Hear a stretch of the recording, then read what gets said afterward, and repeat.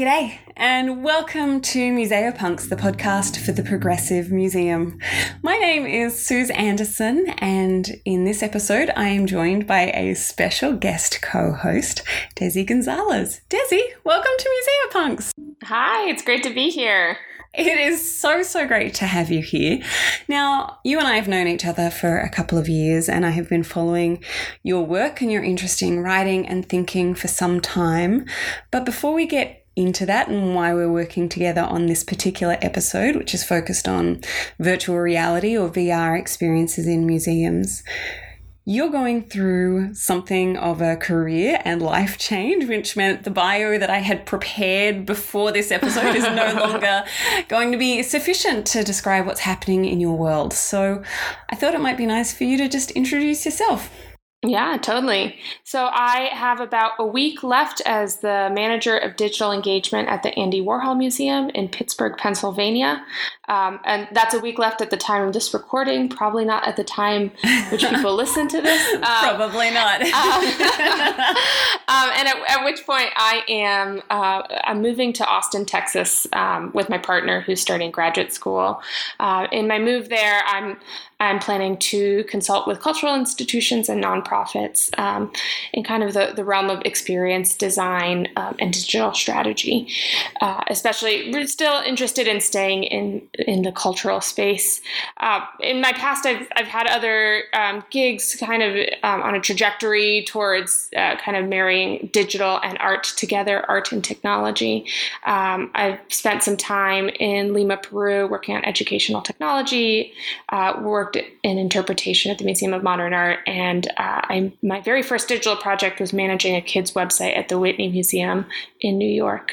So it's been really great to be so lucky to work at such wonderful cultural institutions. Yeah, absolutely. I think it is that marrying of technology, but also art and art thinking that is one of the things that so got me interested in you and your work way back when. I mean, I can't even remember exactly when we first actually met, but I remember following along the writing you've been doing and the thinking you've been doing for some years. And it was actually one of those pieces, a piece about VR experiences in museums that you had written for Art in America, which is what inspired me to want to talk to you and have you as a co-host for this episode.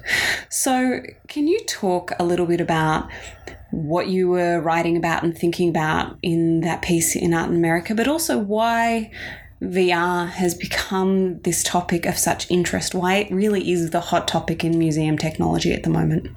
Sure. Yeah.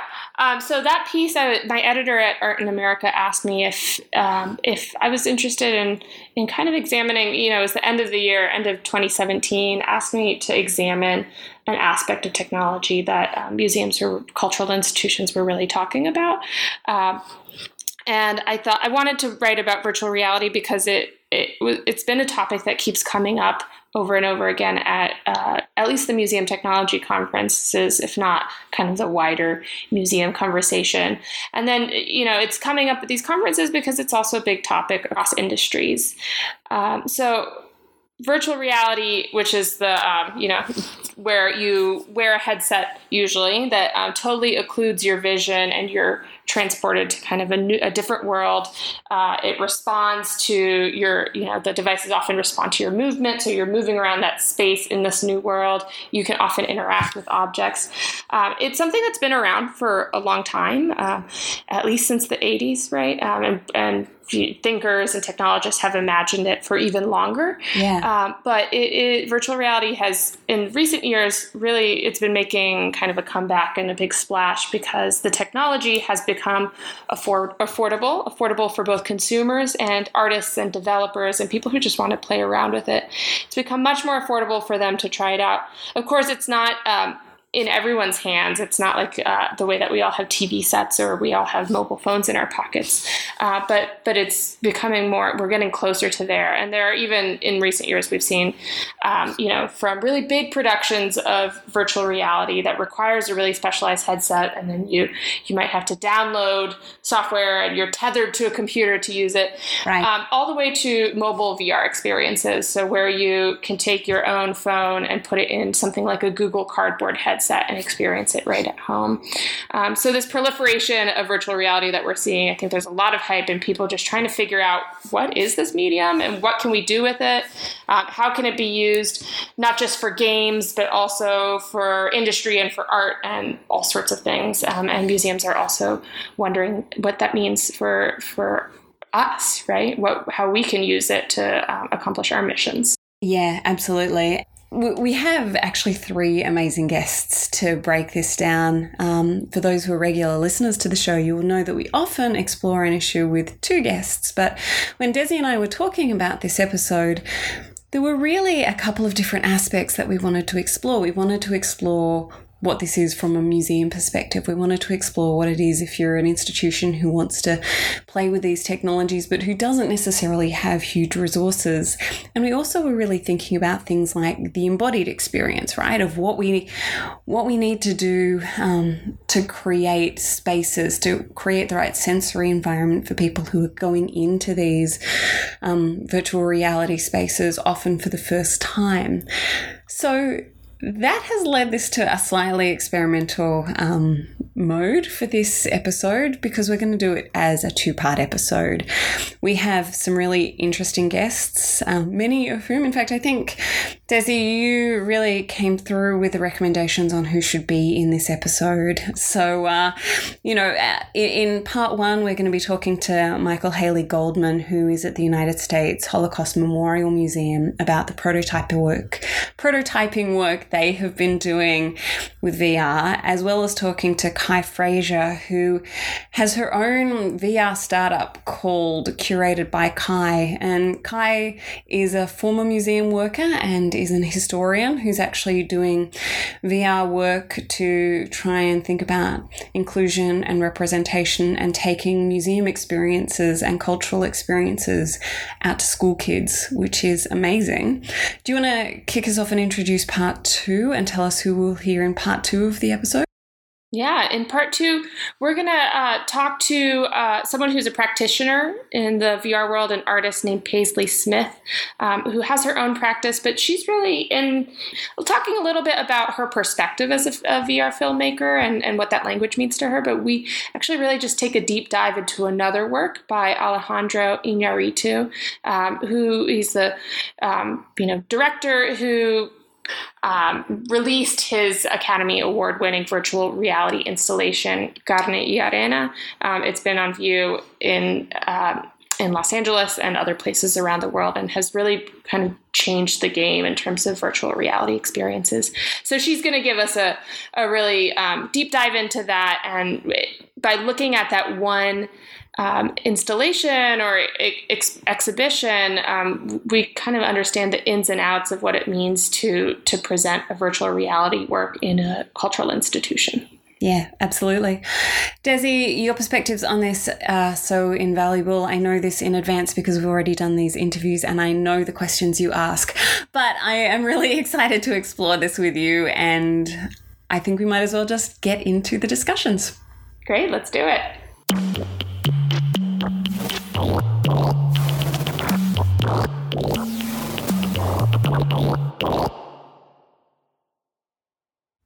Michael Haley Goldman is Director of Future Projects in the Levine Institute for Holocaust Education at the United States Holocaust Memorial Museum.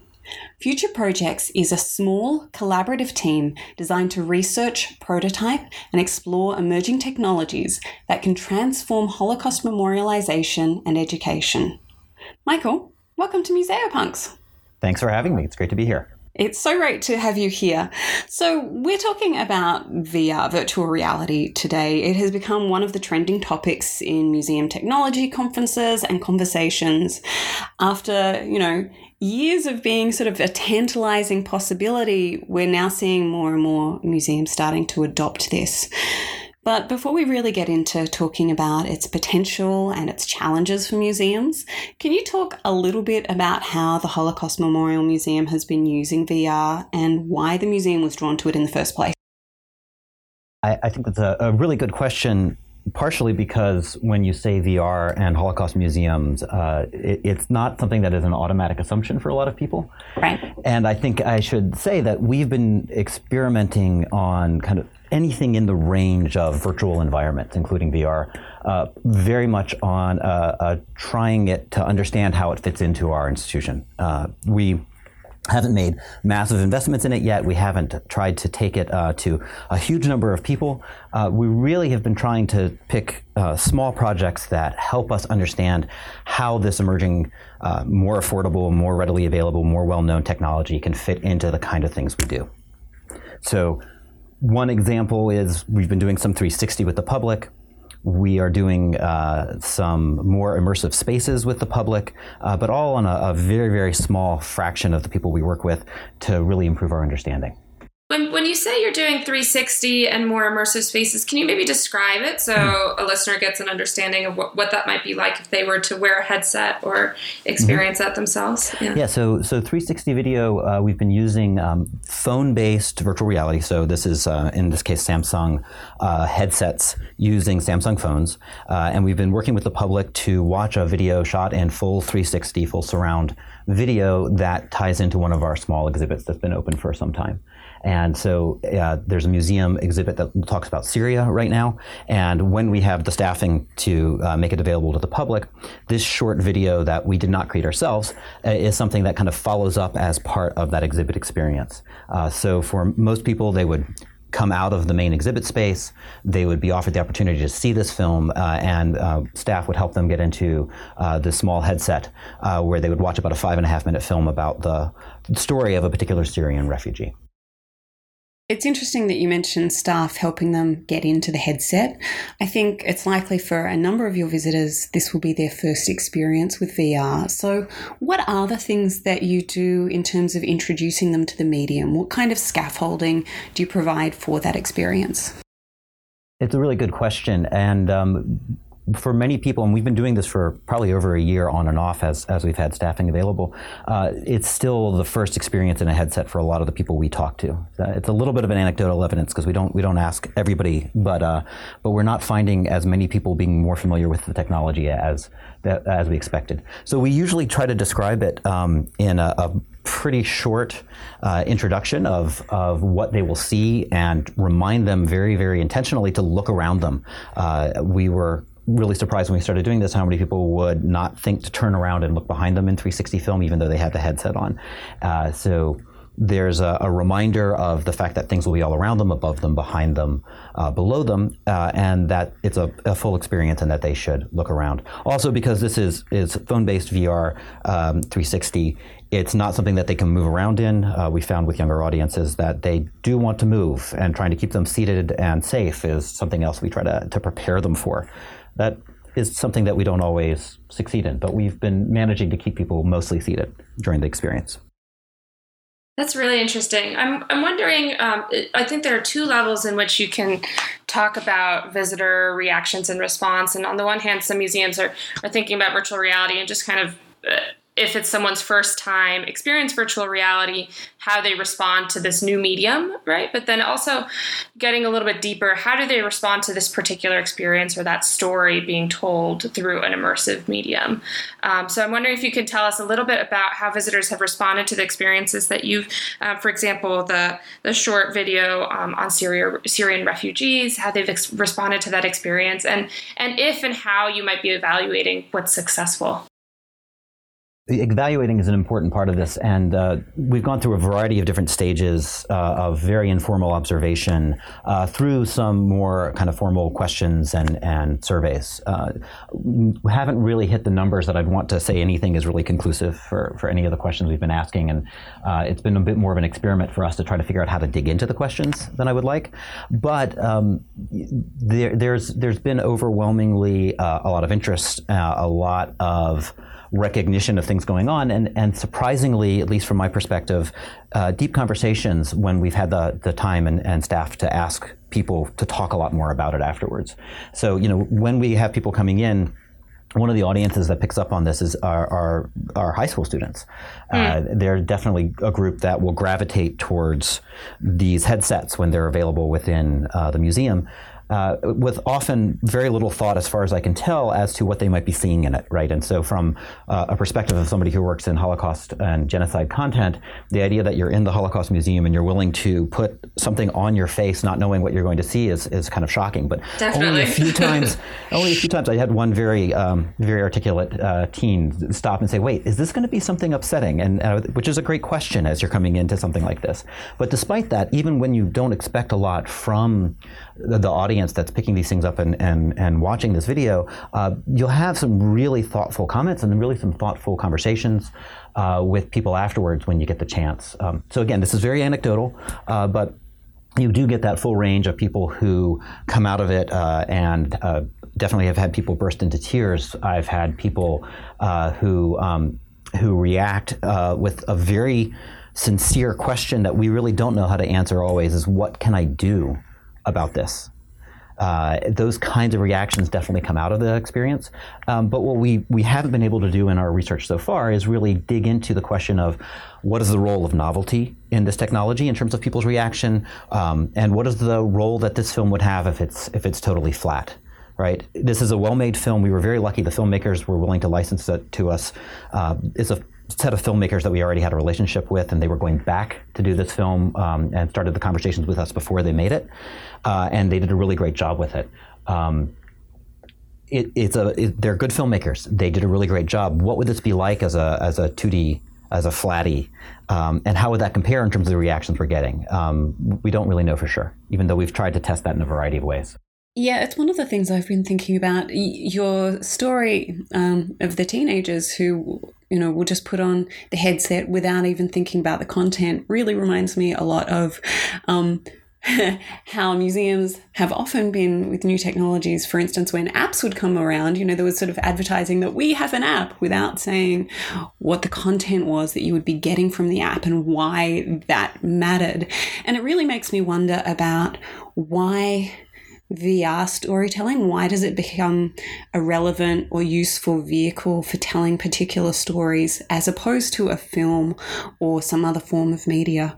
It sounds like that's one of the things you're trying to figure out at the Holocaust Museum, but do you have a sense of, are you trying to use this technology to tell different types of stories, or are you more interested in using the technology to see what it can do? Well, so I have the luxury of the way that our group is set up in the museum, that we can push without knowing the answer to what this technology is good for.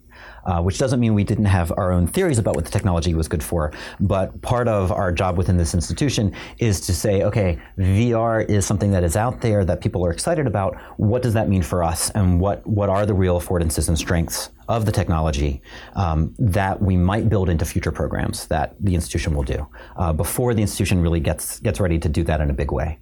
So we have a little bit of luxury, but from our point of view, the questions we were asking were really about presence in space, right? I think one of the terms you don't hear enough of when people are talking about virtual technologies is that it's very spatial. It's very much an experience in a place. Mm-hmm. It's place-based, which is not something that you hear as much about, but I think is really vital to the kinds of stories that can work within this space. Right? That creates other problems for us as an institution in terms of the history and content that we work with. But the other experiments we've done have been often around ideas of spatialized sound, sometimes projected room-sized spaces, kind of like caves, but not quite. And so when we were using 360, it was really about presence in space. Those were the questions that we were asking along with some of the other experiments we were doing. And as we've kind of evolved past that question to thinking about other things, the idea of it has evolved into a question about role. Really is that you play a different role, I think, within these spatialized experiences than you play within a role of watching like you do with 2D video and other kinds of experiences. That's really fascinating, and I really like the way that you're talking about the affordances of, the experience of a space taking you to a different space. But in many ways, museums are already immersive environments. Are you thinking about that, kind of the way that a visitor goes from your museum space to another space, say Syria, or to a refugee camp, or to elsewhere. Is that something that's part of what your team is thinking about? Absolutely. I think one of the big partners for these projects has been our excellent exhibitions team here at the museum. They were able to bring in, and we played a very small role in it, but that was really their work to bring in a project that is not ours. It was created by an outside institution called The Portals. And this was a project that I include in a lot of our conversations around virtual reality. It's really a simple concept where they constructed what's more or less a shipping container inside the museum. The shipping container includes more or less video conferencing technology, but they try to mask it. They try to make sure everybody is life-size, and that the space that you create within the shipping container is very neutral and minimizes the sense of screens that you're watching. And our exhibitions team and our Committee for the Prevention of Genocide was using it to hook up visitors here in the museum to Syrian refugee camps in several different locations.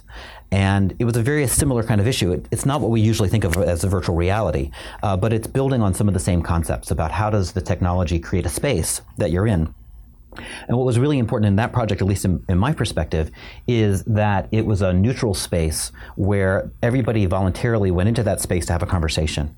And it wasn't a public conversation. And so the people who created it, Shared Studios, they were interested in it being a private conversation between two people on different sides of the planet, and not being something that would be politicized and not being something that would be public and on display. Right, and so if you think about that in terms of 360 film, it's a similar issue.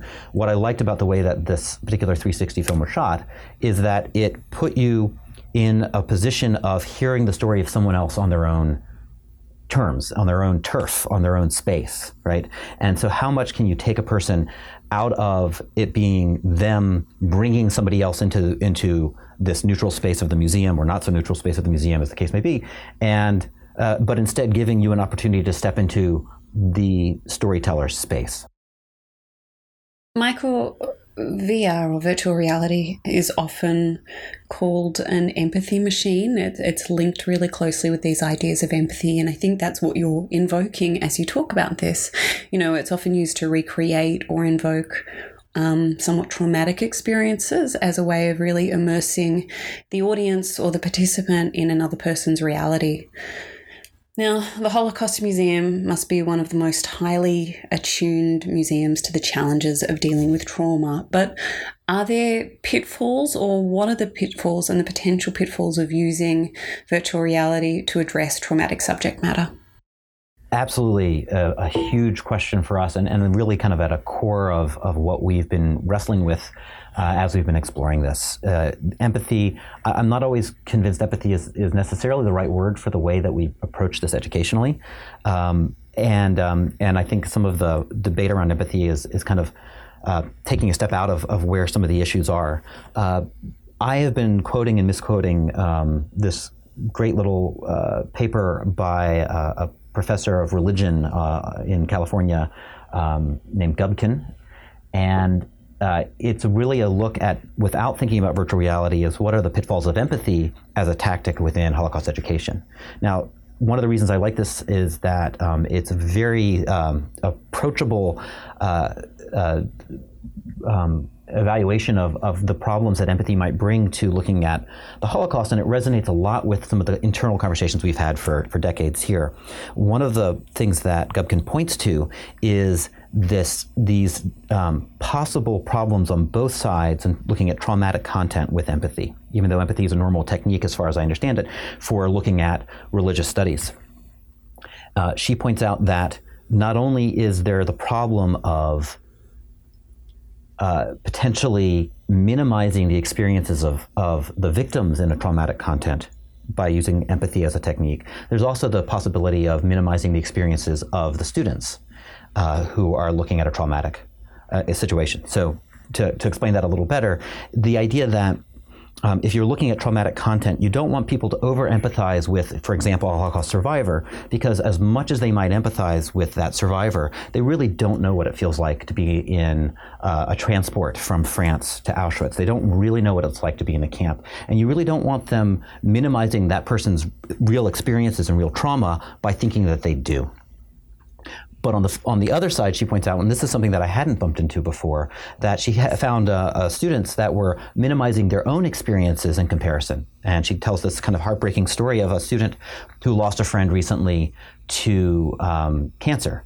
But she was, in some sense, beating herself up for being upset about this when, in comparison to the suffering of Holocaust survivors, she shouldn't be worried about this, right? So she was minimizing her own real life experiences by trying to empathize with that traumatic experience in a different way. And what Gubkin suggests, and what resonates really well with our institution as a memorial space, is this concept of engaged witnessing, right? That you want to be engaged, but you want to serve as a witness to the trauma of others, not really take that trauma upon yourself. And witnessing is such a central part of Holocaust memorialization and Holocaust education. It's a very, very familiar place for us to approach some of these issues. So as we look back at this film about Syria, one of the things that we were very fortunate in is that you are placed in this 360 film not as the person who experiences the trauma, but as the person who's really witnessing this person's story in their own terms and from their own perspective. And that witnessing role is a really interesting role to play as you think about the way that you can talk about traumatic experiences in these kinds of environments.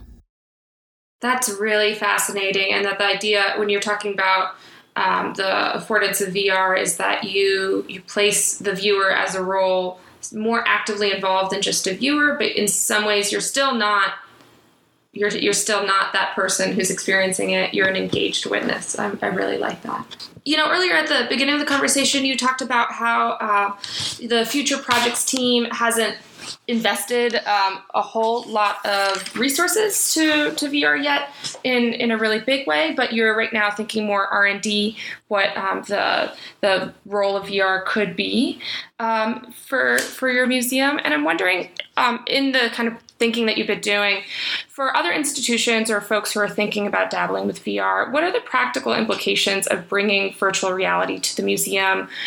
Who can do this? Is it only museums that have lots of resources? Is it, or is it something that could be done by all kinds of institutions? So I think from an experimental level, it's really much cheaper and totally worthwhile to try things out on your own. Fully recognizing that you're not going to create the highly polished, film quality necessarily that you might want for a larger audience. But I think it's totally worthwhile to try these things out on your own, largely for internal purposes, largely for really understanding in a more immediate way what these kind of affordances are. So we were able to buy, and they're even cheaper now than they were a couple of years ago, buy an inexpensive 360 camera, send out staff that make films anyway to actually try it out. Again, this is a luxury, and I am totally aware of the fact that we are in a really unusual spot internally, as not every institution feels like they have the time and the staffing for this. But I think we often miss the importance of really getting your hands dirty with these things in a way that not only you learn, but that you learn with your audiences. Audiences are totally willing to try things out from our experience and give you real feedback on things that are not polished, that are not the kind of thing that you'd want to be putting in front of a huge audience. So we've been doing that kind of every step we can. And I'm going to say it one more time. Incredibly fortunate to have that opportunity here, and I know that's not the case, or not everyone feels like that's the case. The next problem of this, though, is that if you can understand it, is how do you scale up to something that is going to be of the quality that you might be putting into your exhibitions or into your web content and other areas where you are putting the money. A lot of these things are not inexpensive. The difference between us doing rough and ready prototypes to doing a full-scale volumetric walk-around VR experience is pretty huge, right? And that is something that's a reality that is probably not going to change immediately, and that I don't think most institutions are ready to do because I don't know that they've spent the time exploring it. We are still in that debate about whether we feel like that's the right thing for us to do next, now that we've done all this really interesting study and learning with audiences, whether it is the right thing for us to do next. But you can't take it on lightly. Not only is there the cost of production and going for the high production values, there's the cost of running this with the public My understanding that institutions that have tried more spatial volumetric virtual reality in their galleries have about a 1-to-1 ratio, one staff person for every person who sees it. That's a pretty big investment just in staff time and availability that institutions really need to think about if they're going to really try to use this on site. Yeah, absolutely. I think getting to those practicalities is really important, and it does make this something worth, as you say, experimenting with, but figuring out its value to the museum and to the audience. Michael, we are almost about to wrap up here in our conversation, but one thing I'd just like to ask before you leave, what is one of the VR pieces that you've experienced that you found to be really powerful and effective for you, and what made it so powerful? It's a good question, and I've seen a bunch of things here and there.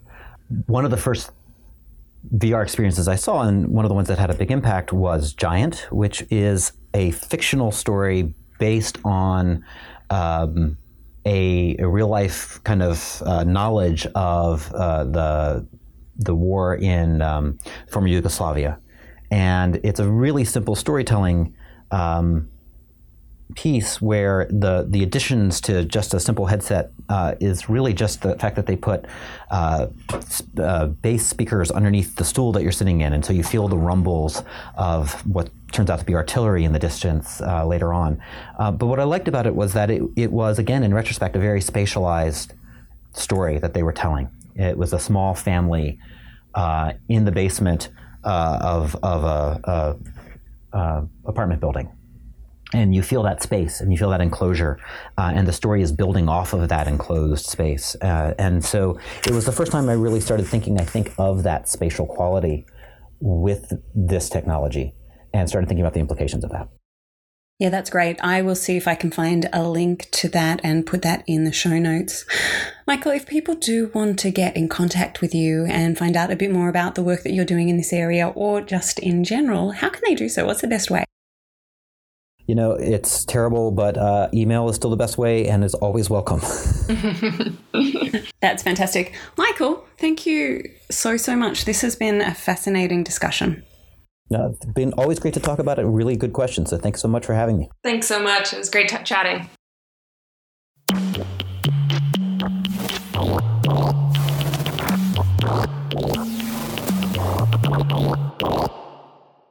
Kai Fraser is a historian and an innovative educator passionate about utilizing technology to provide inclusive opportunities and increased exposure in cultural settings for people of color.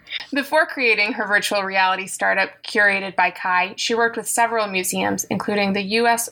Holocaust Memorial Museum and the Smithsonian National Museum of African American History and Culture. Kai is now a fellow in Facebook's 2018 Oculus Launchpad program, which provides virtual reality creators from underrepresented backgrounds the resources to ensure diversity of thought in the VR ecosystem. Kai, we're so excited to have you with us today because you've created this really interesting startup which is aimed at bringing virtual reality into the classroom. You're really focused on exposing students to new ideas, locations, and sounds. I was wondering, just to start us off, where did the idea for Curated by Kai come from, and why have you focused on VR and AR as core to the learning experience? Sure. Well, first, thank you so much for having me. And how I got into Curated by Kai is just my background. So I worked with students for about 15 years, and I was a history teacher. When I worked with those students, we lacked resources for older students. So I teach 7th through 12th grade. So there's not too much for that age range to talk about history. When I left the classroom, I went to working with history museums, and there weren't too many programs geared at reaching back out to the underserved communities that could really benefit from it. So since my students couldn't visit museums and museums weren't going to do outreach to my students, I decided to do it myself. So Curated by Kai, what I do is I film the diverse and representative memorials, exhibitions, monuments in 360, and then I bring it right back to the students and we adapt it to their curriculum. Kai, when you're creating a VR experience for students who might not have visited a museum or a cultural institution before, How do you then set the scene? I mean, do you explore the space of the museum? Do you go straight to the objects and the stories that you're trying to tell? What is it that you do that actually brings the museum experience to life for the students? For the students and working with history, it's pretty much starting with their own experiences and using that for a base. A lot of times when I'm teaching history, they have no context of what's happening. And they've never even heard of these places or know they existed. For example, when teaching the Holocaust for my U.S. history class, they can't even fathom that this could happen, let alone that it actually did happen. So that's so you can't really just start with the museum. So what we do is we try to start with experiences like maybe they know what it feels like to be Black and brown students, to be discriminated against, or to be boycotted against, or to feel, just unhappy with the way the world's going and because of the way you look or the beliefs you have. So we try to start with that and then find the connections so they have a different entry point into the exhibition and the experience. That's really fantastic. One of the things that I really loved when I was reading about your work is for your pilot project, the VR experience that you created for the Martin Luther King Jr. Day. You returned to the middle school where you used to teach to conduct user testing. And I'd love to hear what's it like when students put on that headset when they get transported to this new world. What did you learn from user testing, and what surprises you when students are using the medium? Well, that school was very interesting. That's my first school that I had my first history classroom. And the challenge with that class is that these are my dreamers. These are my undocumented students, and they've been through a lot. So with that being said, there's in my classroom, I'm so used to teaching those students, and they have no idea what I'm saying. And it's hard when you're dealing with that. So when I'm working with museums and they make these beautiful exhibitions and maybe it's not adapted or they've never thought about these audiences that don't get to go to the museum, that's an issue. So what we did is we filmed the MLK Memorial in Washington, D.C., and then I actually went back first to my school to have some of my former students, which I taught when they were in 7th grade, and they were now seniors at that point, go back and record the audio to the I Have a Dream speech. So I had one of my students who was just learning English when I taught her, she was from Vietnam, go through and actually say the speech in English so you can hear her accent in it. And then I had one of my students from Guatemala who came here also in 6th grade.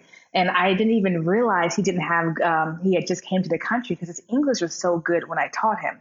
So he recorded the speech in Spanish for me. So it was nice. It wasn't so much when the kids put the headset on, it's great that they're seeing it. But the big thing for me that makes me happy is that they can understand it. So was this.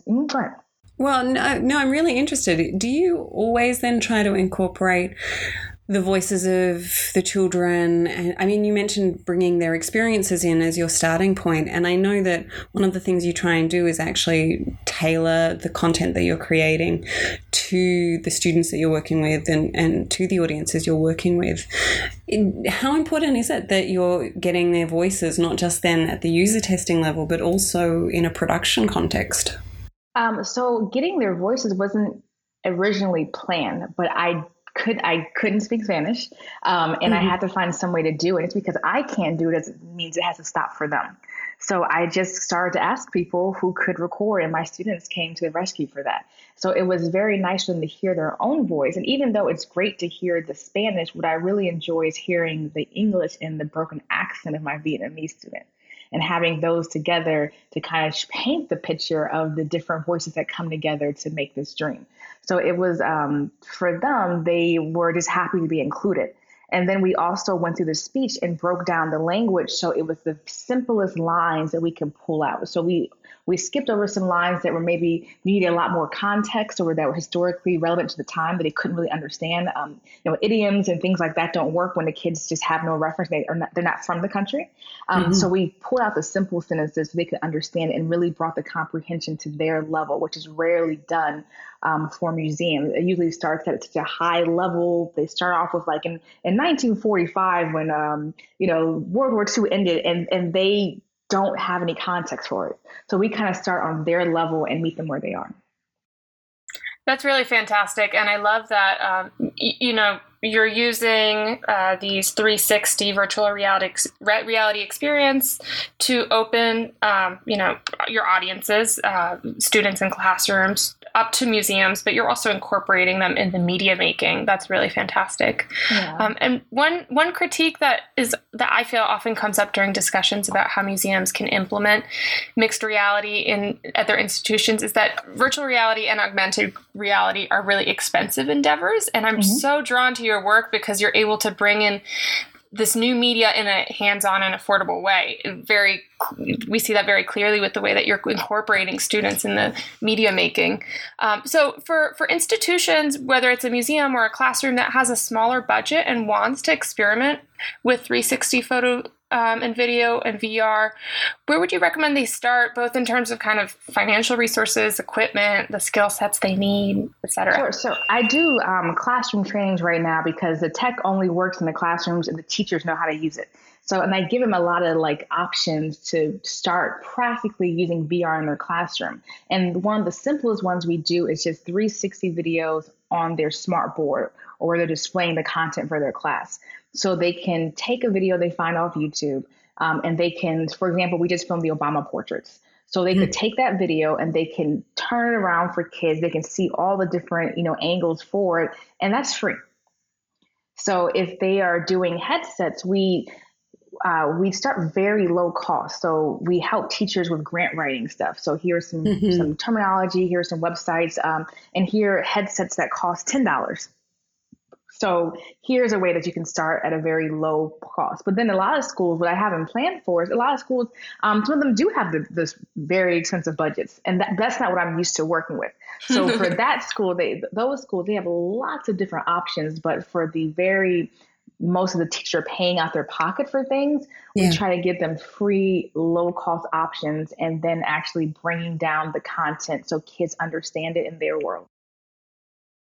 Yeah, Kai, I know that, you're talking a lot about inclusion and representation, these things being at the heart of your work and really speaking to students that often they're not spoken to, that they don't have things in their language, that they don't have things that are related to them and their life experiences. For museum educators who do want to use, say, VR technology to empower students and young adults, what are the questions that they should be asking to guide their work? I think what's not happening is not even what are the questions. My thing with working with museum educators is very few of them were spending time in the classrooms or with the students. So they're making materials based on what they think the students will like.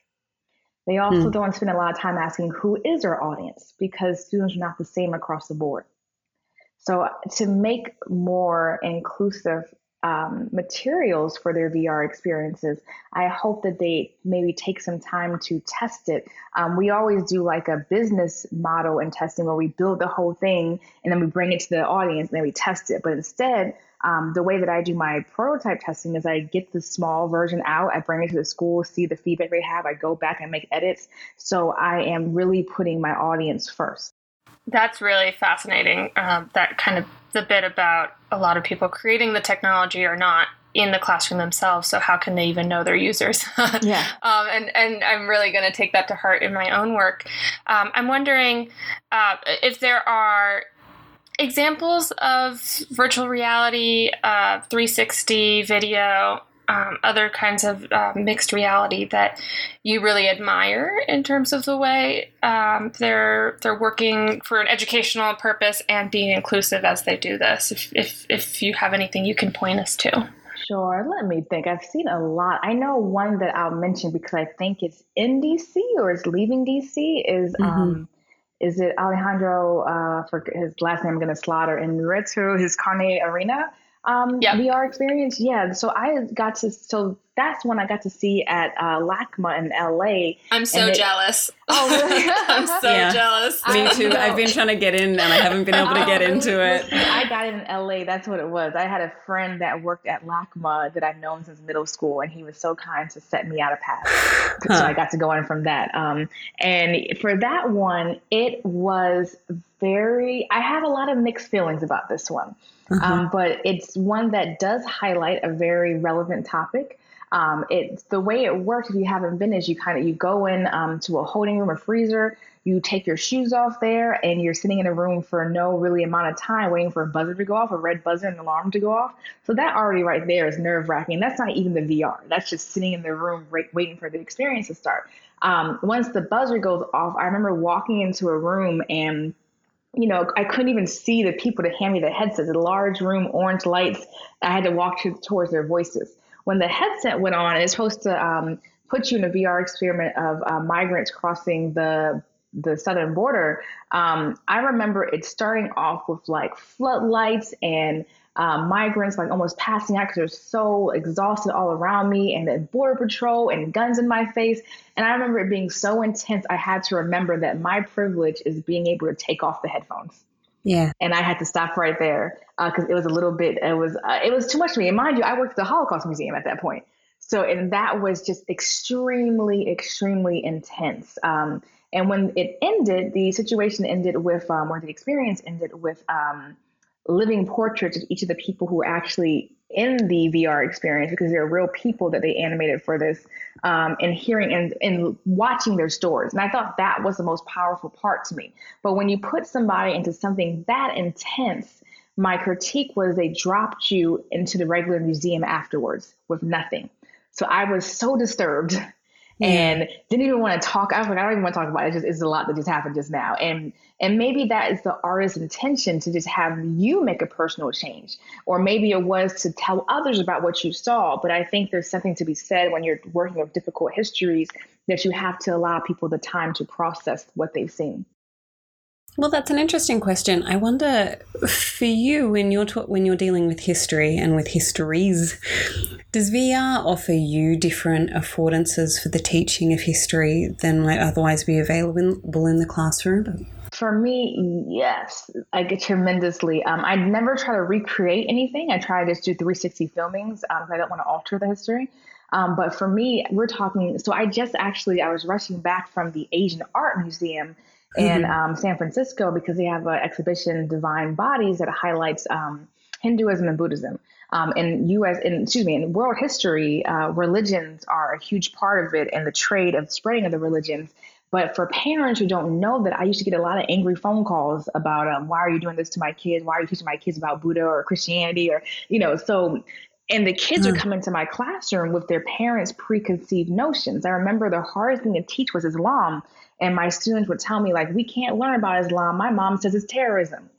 So when they don't have a reference point from this is how you get like your crazy racists and your people who have just no empathy, because they've never been exposed to different people, ideas, sounds. So example, the call to prayer for Islam, my students I would show them a video and they would say, like, is this the Lion King?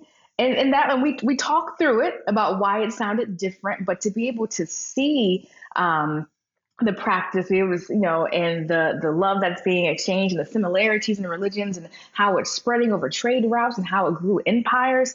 I can do that in VR.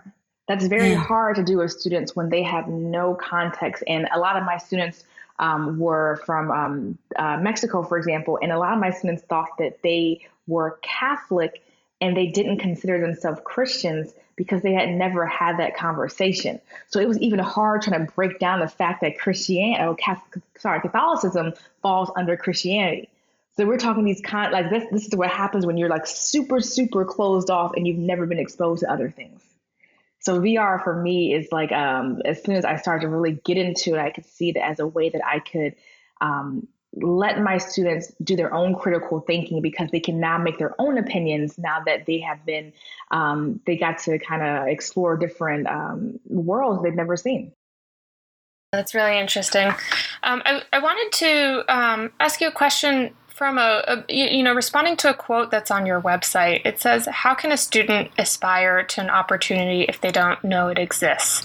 And I know that you've, in my conversations with Seuss, we've talked about that you talked about your struggle with whiteness of the museum sector when you worked in museums, right? Mm-hmm. In the long tail of your work, how do you hope to inspire students of color to enter into museums? Do you hope to inspire students of color to enter into museums as professionals as much as you want to invite them to be visitors and audiences? Are you thinking about that? Always. I kind of got tired of being at museum conferences and hearing the diversity talks and why aren't more people of color there? And the reality is students don't even know these jobs exist. Yeah. And until we start talking at that level, nothing else matters. So, for example, my students, most of my students are Hispanic and they have cleaning businesses.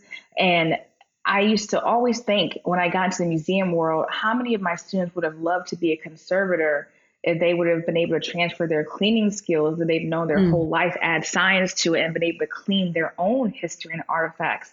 Because the biggest question I got from my Black kids, they can say, where am I in a history book? And I have few examples to show them, but they're there. My Hispanic kids, they're rarely there in U.S. history. And like you can look at Arizona right now, and I think they've banned about 85 books that show diverse histories, from the Diary of Anne Frank to The Fire Next Time. So it's really, you have to almost seek out and fight for the information for them. And that's how you get, so when they don't have the information about different jobs, what it means to preserve their history and culture, that's how you get statistics like 4% of what Blacks working in art museums as a professional, or 6% Hispanic, and if we're going to change that, we have to start showing them examples of people in the museums, showing them that they can do it themselves, putting them in those worlds, which is what VR does, and then giving them the tools they need to actually have a career in that. So at the end of the day, they can tell their own stories, as opposed to history being his story and who is actually telling the stories in these museums. Yeah, that's really beautiful and really important as well. Kai, your work brings together two areas that people might think are unrelated, being cutting-edge technology and representation and inclusion. Why are you so interested in bridging these two areas? Why has the technology enabled you, or how has it enabled you to do this really important work with representation and inclusion? When I worked with different museums, I began to get frustrated, always trying to have people to think bigger and think from different viewpoints in their life. Like, how would this poster feel to you if nothing like this poster looks like you? Yeah. Maybe this does not feel like an inviting sight. And a lot of times people are maybe afraid if they see a Black male. But a lot of my maybe Black students, if they're in a room full of all white people, they are nervous and they get scared. A lot of my Hispanic students had never seen a white or Black person when they came to this country. So we don't take enough time to kind of think of it from their viewpoints. So to them, these jobs are just unattainable. These opportunities are unattainable. And when I show resources in my classroom, they're mostly European focused viewpoints for the history.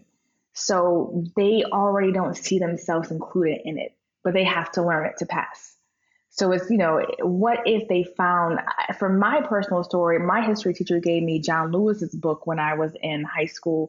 And I already knew who John Lewis was, but just being able to read and go through the history and everything he went through and overcoming, I could see an example of somebody who looked like me, grew up like me, and overcame it to do great things. So I had to take the mindset of, I can keep going back and forth in museum meetings about why it's important to have representation on marketing. I could keep going to diversity talks at museum conferences when everybody in the room is not white, which is a problem if you're just talking to yourself. Or I could actually just, take a step out on faith and sell my house and move and try to do it for myself. Because at the end of the day, I had to realize that if I don't do it, there's not many people that are going to do it. And if you are working at the classroom level, you see how big of a difference it is for students to see themselves at an early age in these narratives. That's really fantastic. To just wrap up our conversation, one final question. Now that you're not full-time in a museum, now that you're kind of in your own startup mode, startup world, what kind of different insights do you have, or what are you learning looking into our institutions in our field? Well, unfortunately, the thing that has been that I keep learning, it kind of breaks my heart, is I feel like I learned museums wrong. Working in DC, everything's bureaucracy, everything's very difficult, and we don't take the time to elevate why are we doing this. We just keep on doing it.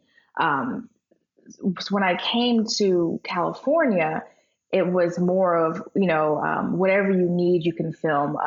We want to help you. How can we help you? Let's connect you to this museum.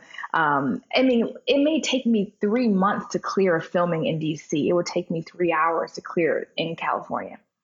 Wow. So just when I see kids programs where they're really reaching out to communities and kids and bringing them in and meeting them where they are. I see them bringing tech in at an earlier level for kids. So it just kind of feels like museums done right who are really serving their community. I went to the Oakland Museum. They have Friday night at the museum. So every Friday at the Oakland Museum in California, they have an outside community party. And the one I went to 2 weekends ago was for Pride, and they had a group teaching the entire huge crowd how to Vogue and how to dance. It was really beautiful to watch it. They had tables set up where they were playing dominoes to talk about how in Black culture, dominoes is a way to like sit down, have conversations, and catch up, and when they want to keep that history alive. But it was like they were going through every single aspect of the culture and serving them and inviting them in a welcoming way that I saw like old Asian men voguing on the floor, which I've never seen. I was like, well, look at him duck walking. This is beautiful. But coming into DC, I will never see, even the museums I went to on the East Coast, New York, Atlanta, DC, it's just been barriers to entry. It's just gatekeepers that have had to find some way to manipulate around to bring the content out to students because I know they'll benefit from it. Here, it feels like they already get it. And that's what's kind of my insight that I'm struggling with daily. And my eyes, I can't even make it. My eyes water when these museums in California tell me, like, what do you need? How can we help? Because I wish that all museums would kind of go with that. And it doesn't matter how much money you have. It's just thinking about, why are we doing this? Why are we here today? Let's do it. Let's serve the communities. And together, we'll all get better together. That's really fascinating. Just a follow-up question, do you think that's a geographic thing, or is it a cultural thing? Is it, or is it that the museums in California are really influenced kind of by the industry around it? I think that I'm in San Francisco, Silicon Valley, field over here. So it just feels like they treat people. The weirdest thing moving here is that I can walk down the street and somebody, regardless of how they look, will stop me and say hello. And I'm so used to walking through DC and being invisible. So taking that, I have to maneuver very differently in DC to get things accomplished. And here, they're actually they do outreach in everything they do, from just walking up to me and saying hello. And then how can we help? So I wish it was more of a proactive outreach happening, and outreach on every single level. So I feel welcome. My first museum I went to here, one of my friends from DC who worked with me at the Holocaust Museum was visiting with me. And we went to the MOAD, the Museum of the African Diaspora in San Francisco. And my eyes literally watered in the first minute there because they all just came out to say hello. I didn't tell them I was coming. Just said, hey, I just want to look at some things. And they were so kind, rolled out the red carpet and made sure that I had everything I needed and encouraged me to come back. And I've just never had that ever in a museum experience. Kai, that's really inspirational, although also a little bit depressing that it was. See, that's how I feel. Right? And I worked in museums. I was just a visitor there. Yeah. And, and they just, they're like, what? I mean, even one of the guys, I think she's the director of development there, just found me on Twitter and engaged with me all the time, just talks to me. So it's not like you have to be important. You have to know these people to even get to this level to talk to somebody. It's, hey, we want to hear different voices, and we know to do that, we have to, have our ears open and kind of take our, change our viewpoint and just be proactive. So that has been very encouraging. And I hope that idea, explores, it happens in all museums and not just here in California. Yeah, absolutely. Here's to spreading that kind of change and that kind of perspective. Yeah. Kai, if people want to find you, if they'd like to find out more about Curated by Kai and the work that you're doing, or if they'd like to partner with you, what's the best way that they can get in contact with you? Sure. They can just go to my website. My website is www.curatedx, the letter X, and then Kai, Kai. So curatedxkai.com. Awesome. Kai, thank you so much for joining us here on Museopunks. It has been fascinating. Thank you. My absolute pleasure, Suze. I appreciate it. Thank you so much.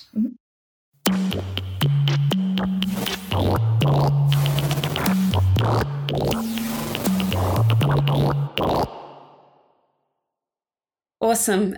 Michael and Kai are both doing such interesting work. Desi, I think one of the things that you and I have been speaking about with this is these sort of gaps between these big institutions that we often perceive as having the capacity to do more experimentation, and then seeing something like Kai's work, which is really getting in and trying things and making things happen without that big institutional structure. Right. And I really love that, on the one hand, Michael can think really ambitiously with his team about what they might be able to do with virtual reality. But Kai shows us that these new technologies, there are ways that we can use them for educational purposes in a scrappier kind of lower budget kind of way, and still be experimenting and exploring within the same medium. It's a really diverse medium, right? Yeah, absolutely. And I think one of the things I really liked speaking to Kai was her bringing those students in, right at the user testing, but actually having them shape what the experience would become using their voices within the actual experiences she was creating. It also shows that sense of creation doesn't have to just be, there's not just one right way of making VR. There's ways to include many different voices and perspectives. Right, definitely. Awesome. Desi, we're going to wrap up, I think, this part one of this exploration of VR and head over to a different podcast channel and do part two. But for anyone who only tunes into the first episode of this podcast, where can they find you? So you can find me, maybe the best place to find me is on Twitter. My handle is @DesiGonz, DesiGonz. And you can also find me on my website, gonzalez.desi. Awesome. And of course, I will be dropping those links in the show notes as well as our bios for Desi, which will be fully updated since she will have a better sense of what is happening than when we first wrote this, and bios for all of our other guests. Stick around if you can, or tune back in and hear part two of this exploration into VR in museums. This interview that we've done with Paisley Smith, which will be, much more of a deep dive into a single exhibition, is really worth listening to, and I hope we will catch you again. But if not, ciao. Ciao.